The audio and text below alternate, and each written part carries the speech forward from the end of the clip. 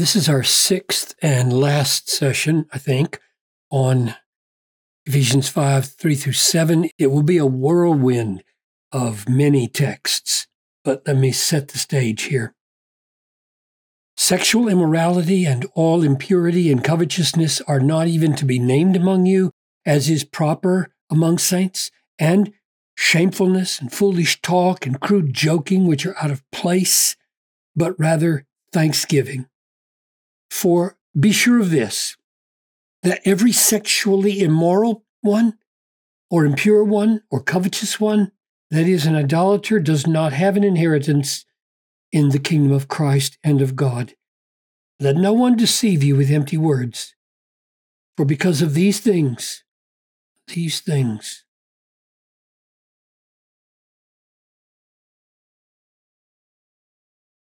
wrath of God is coming upon the sons of disobedience, which will mean that they will not inherit the kingdom of Christ and of God. Therefore, do not become partners with them. Father, I pray that you would help us understand how the warnings about wrath fit with justification by faith alone. I ask this in Jesus' name. Amen. Sons of disobedience. Wrath comes upon them. Where have we seen that before? Chapter 2, verses 1 to 3. You were dead in the trespasses and sins in which you once walked, following the course of this world, following the prince of the power of the air, the spirit that is now at work in the sons of disobedience. So the devil is at work in the sons of disobedience, among whom we all, this is not a select group of people, this is all of us, the rest of mankind, among whom we all lived in the passions of our flesh, carrying out the desires of the body and the mind, and were by nature children of wrath. So we are children of wrath. That is, wrath will be natural to us because disobedience is natural to us. To be a son of disobedience and a child of wrath go together. We are children of wrath because we are sons of disobedience. Disobedience is our very nature, therefore wrath will belong to us as if it was our parent. So this wrath of God is coming upon the sons of disobedience. And it's coming because of these things, namely, it's coming upon sexually immoral people and impure people and covetous people. And he is saying this to warn the church that we not even let it be named among us, because this will happen to us if we let it be named among us and it takes root and ruins us. Now, what then are these empty words? What are they trying to deceive us of? Let no one deceive you, because wrath really is coming. So evidently, these words are empty of biblical truth, and the attempt is to deceive you and persuade you there is no wrath of God coming. And that might be because they don't believe God is a wrathful God. And it might be because they believe you've been sealed for the day of redemption. And there's no point in you taking any heed here because there's no wrath coming upon you. Wrath isn't possible. He shouldn't be threatening Christians with this kind of wrath since we are sealed. Now, how does then this warning to Christians fit with justification by faith? For we are justified by faith alone. That's plain. It's plain right here in Ephesians. By grace you have been saved through faith. It's not your own doing. It is the gift of God, not a result of works, lest anyone should boast. So maybe the person is trying to deceive you by saying, oh, look, there it is. You are saved through faith, by grace. It is not owing to any works of yours. Therefore, it is vain for Paul to warn you about being sexually immoral and impure and covetous, because those things do not wreck your future because you're saved by faith. If you're found in bed with a prostitute when the Lord comes, you'll be saved. I heard a man say that one time. This is Paul saying, no, don't think that way. Take heed. Well, are we or are we not justified by faith? For we hold that one is justified by faith, Romans 3:28, apart from works of the law. We're not saved or justified on the basis of staying sexually pure. Or Romans 5:1, since we have been justified by faith, we have peace with God through our Lord Jesus Christ.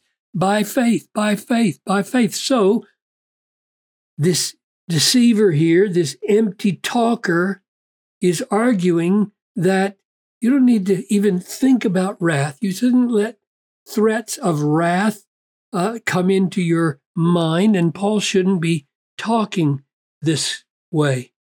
What's the problem with that? The problem with that is that there is no holiness or no heaven without holiness. For example, Romans 8:12, so then, brothers, we are debtors not to live according to the flesh.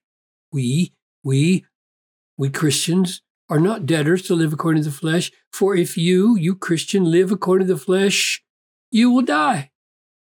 But if by the Spirit you put to death the deeds of the body, you will live.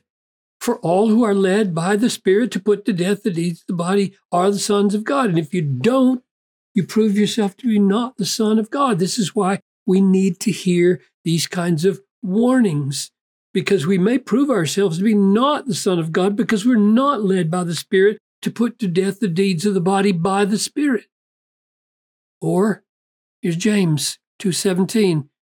So also faith by itself, if it does not have works, is dead. If there are no works, your faith is not real. Or 1 John 2, whoever says, I know him, but does not keep his commandments is a liar, and the truth is not in him. You don't know God if you're not keeping the commandments of God. But here's the reality. God keeps his own. God secures his own. God saves his own by keeping them holy. 2 Thessalonians 2:13. We ought always to give thanks to God for you, brothers, beloved by the Lord, because God chose you as the firstfruits to be saved through sanctification by the Spirit. We are guaranteed salvation by the Lord through faith alone.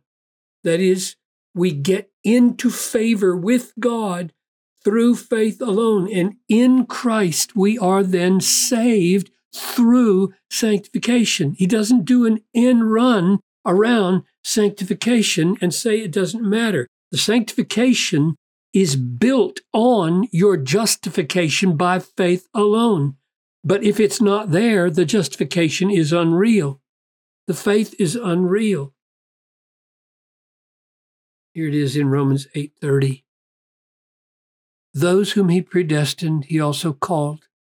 And those whom he called, he also justified. That means he brought them to faith and justified them. And those whom he justified, he glorified. In other words, between justification and glorification, nobody falls out.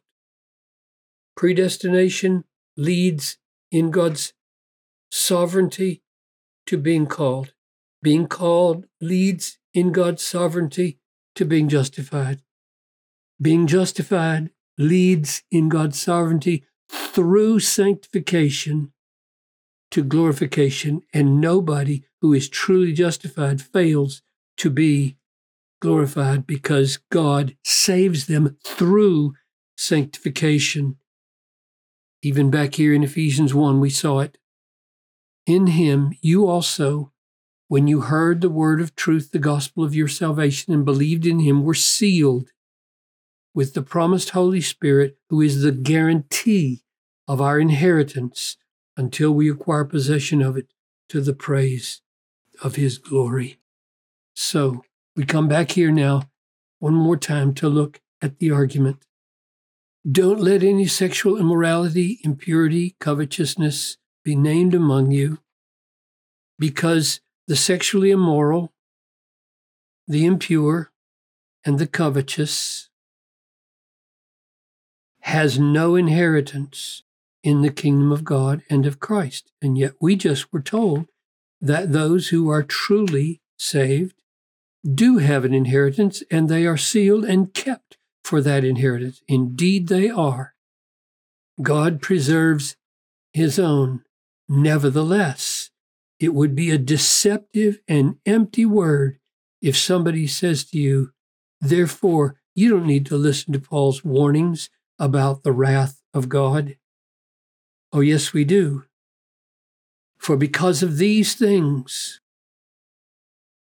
the wrath of God comes upon the sons of disobedience.